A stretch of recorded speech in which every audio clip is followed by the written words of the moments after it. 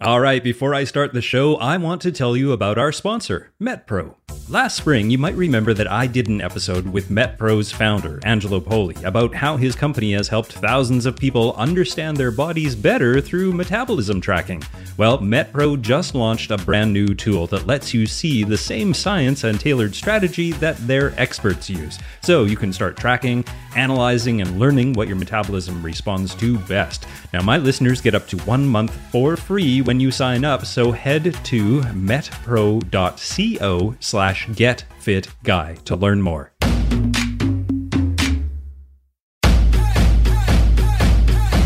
Welcome to the Get Fit Guy's quick and dirty tips to slim down and shape up. My name is Brock Armstrong, I'm the Get Fit Guy, and let's look at the pros, the cons, the science, and the language of CrossFit. As I began the adventure that led to this podcast, I was sitting at the breakfast table with my first cup of coffee, preparing myself for a new fitness adventure, CrossFit. I know, I'm the Get Fit Guy. How can this be the first time that I've done CrossFit? I mean, it's 2017 and CrossFit is certainly not new. Well, let me tell you.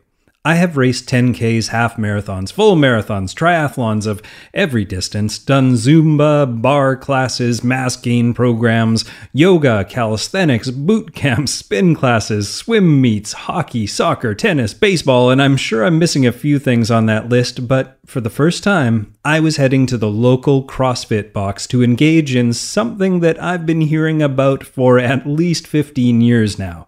For nearly that entire 15 years, I've also been hearing about a ridiculously high incidence of injury coming from the CrossFit community, and that alone is one of the major reasons why I have steered clear up until now. So why now do I throw caution to the wind and decide to brave this body breaker?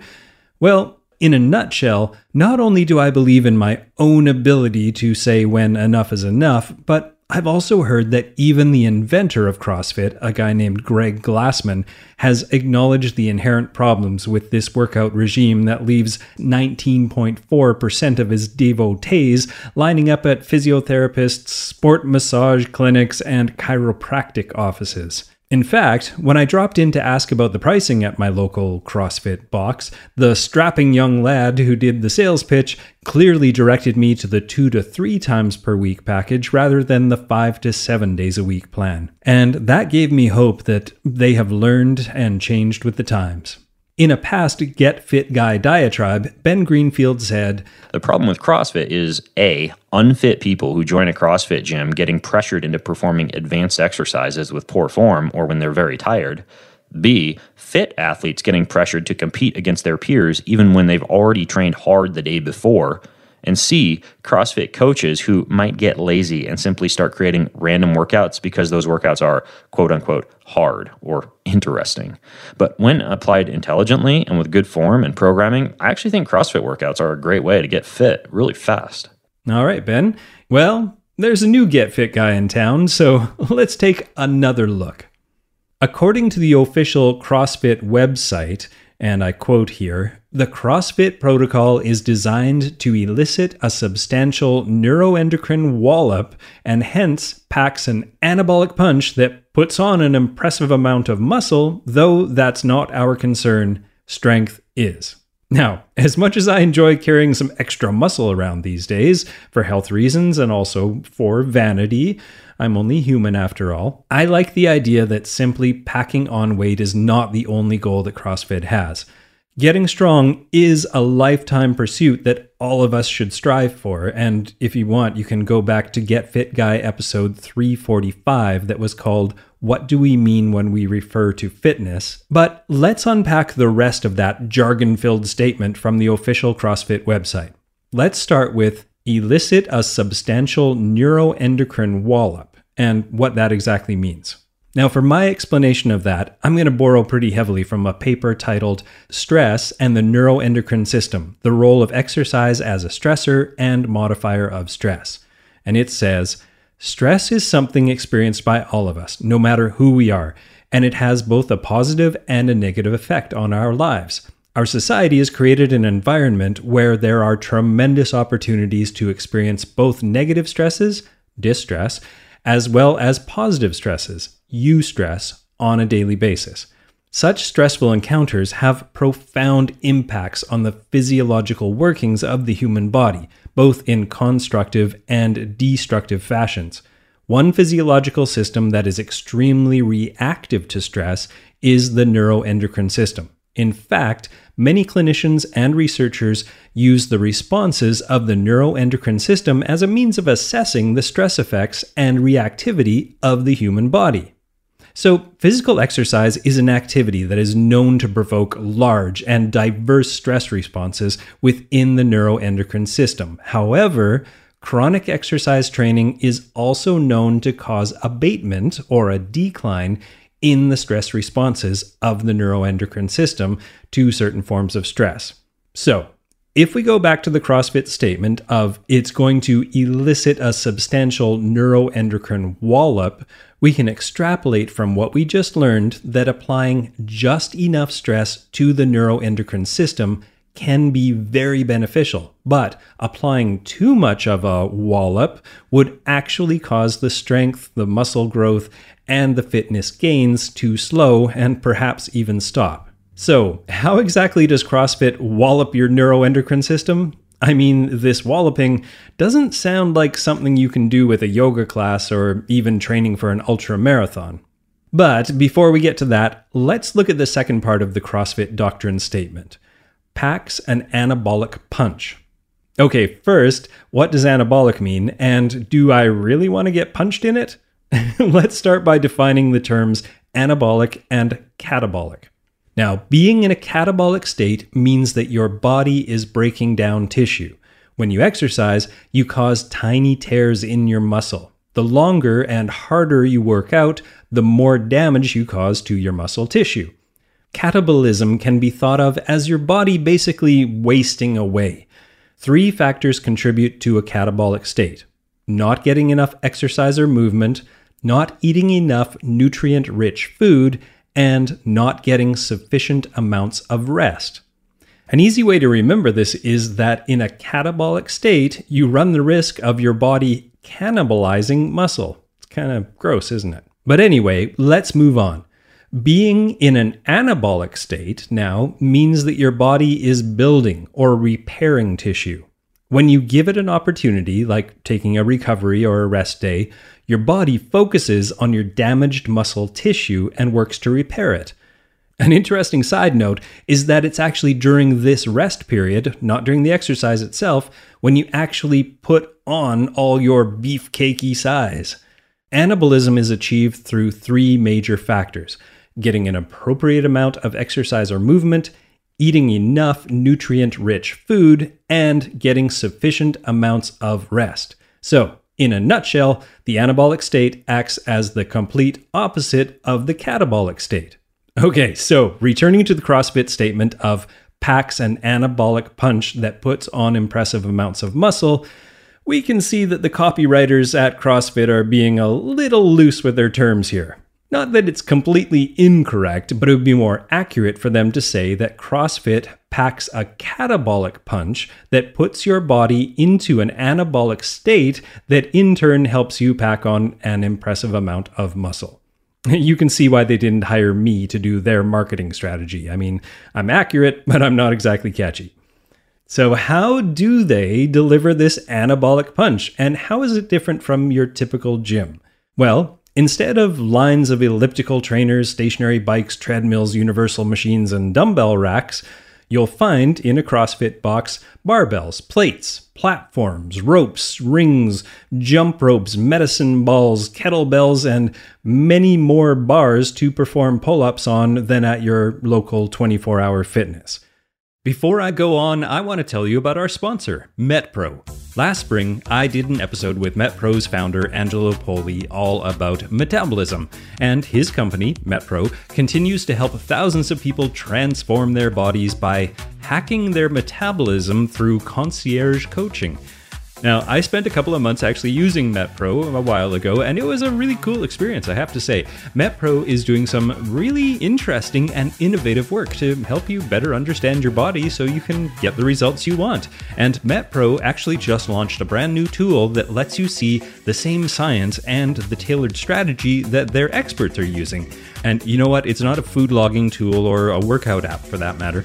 The MetPro app actually allows you to start tracking, analyzing, and learning what your metabolism responds to using science. And my listeners get up to 1 month for free when you sign up if you head to metpro.co/getfitguy to take advantage of this opportunity. That's metpro.co/getfitguy for up to 1 month for free.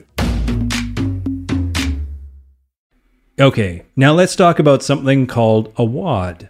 At the CrossFit box, you'll do what's called a workout of the day, which has been given the unfortunate acronym WOD, which usually includes something called a Metcon, a metabolic conditioning session. So how does a WOD work? Well, typically a gym, a website, or a newsletter will post a daily WOD, often with variations for various levels of fitness, and you simply look at what's posted and do the appropriate workout for your own ability, which immediately assumes that you have some decent self-awareness and minimal ego, or you'll end up injured. In this Metcon WOD, the group tries to get as many rounds or reps as they can in a set amount of time. The moves, the lifts, rounds, reps, and various other details of the workout may vary from WOD to WOD, so your muscles and your nervous system are always in a state of confusion, which is a good thing, mostly. And again, the Hemsworth-esque salesman at my local CrossFit box said that one day you could run 400-meter sprints and do 100 pull-ups, and the next day you might do kettlebell swings, rowing, and a bunch of box jumps. As I found out in my first session, CrossFit pushes you beyond what you might normally do in a weight room at the YMCA.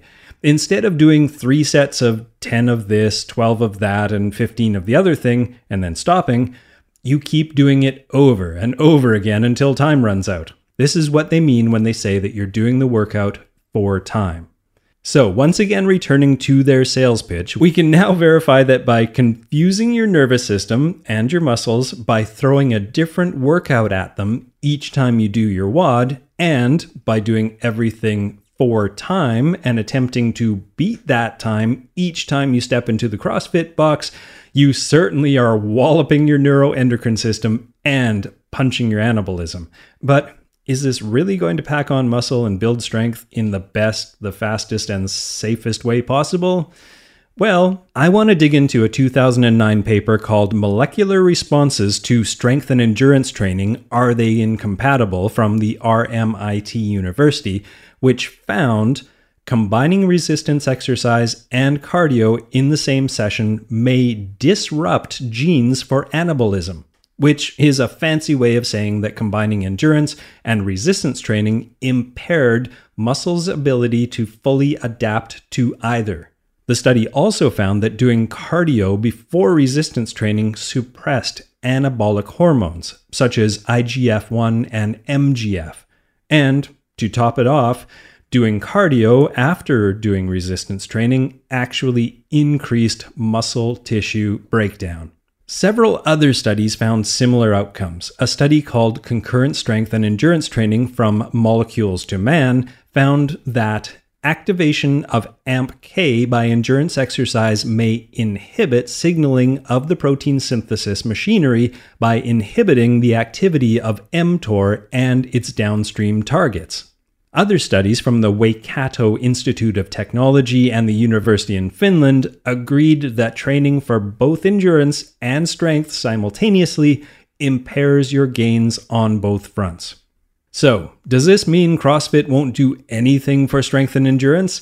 Well, no. Any workout with some intensity combined with the right amount of rest will certainly benefit your fitness level. But if you truly want to hulk up, and yes, I said hulk, not bulk, or if you want to really max out your aerobic capacity, science says that CrossFit is not your first choice. Science says that the most effective way to both build strength and improve aerobic endurance is to separate your weightlifting from your cardiovascular exercise. So, how does CrossFit's mission statement stack up now? Well, let's try another rewrite. This is what I've got now. The CrossFit protocol can elicit a substantial neuroendocrine wallop if you have the self-awareness to push just hard enough and, if done correctly, packs a catabolic punch that elicits an anabolic response that can put on some muscle, but not as much muscle as you would if you weren't also maxing out your cardiovascular system. Wow, I think I have a hit on my hands.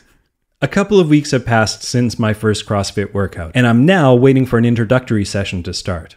In preparation for my sessions, I'm studying some Olympic lifts, and I actually went out and purchased a jump rope because, embarrassingly enough, doing 100 jumps was actually the most vomit-inducing part of the workout for me, and that will not stand. But like many things in the fitness world, skipping has a lot to do with efficiency, and I was clearly not being efficient. So I've been skipping rope a few times a week now, and I can nearly do 100 without feeling my breakfast sneaking back up from whence it came. But I have to admit that I'm already planning to take more days off than your normal CrossFitter might, and if I don't see the gains that I'm hoping for, I will likely add in some heavy lifting days. And if my 10K running time starts to falter or my hill climbing ability on the bike starts to wane, I will also add in some sport-specific workouts. Now, for those of you who are interested, my week will probably look something like this.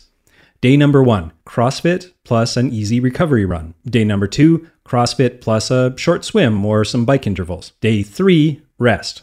Just some foam rolling, or maybe I'll go for a massage. Day 4, lift heavy and no cardio. Day 5, back to CrossFit plus an easy recovery run. Day 6, a long aerobic run or bike session followed by some swim drills. And day 7, rest. I will also strive to be the guy at the back of the class who is more preoccupied with form than reps, recovery than WODs, and I hope to never, ever look like the unofficial CrossFit mascot, Pukey the Clown, if I can help it. If you're a die-hard CrossFit fan, or if you have some questions about whether CrossFit is right for you, join in the conversation at facebook.com/getfitguy or at twitter.com/getfitguy, or head over to quickanddirtytips.com and look for this episode of the Get Fit Guy. It's episode number 348. Now, my name is Brock Armstrong, and I am the Get Fit Guy, asking you, what are you waiting for? Go get fit.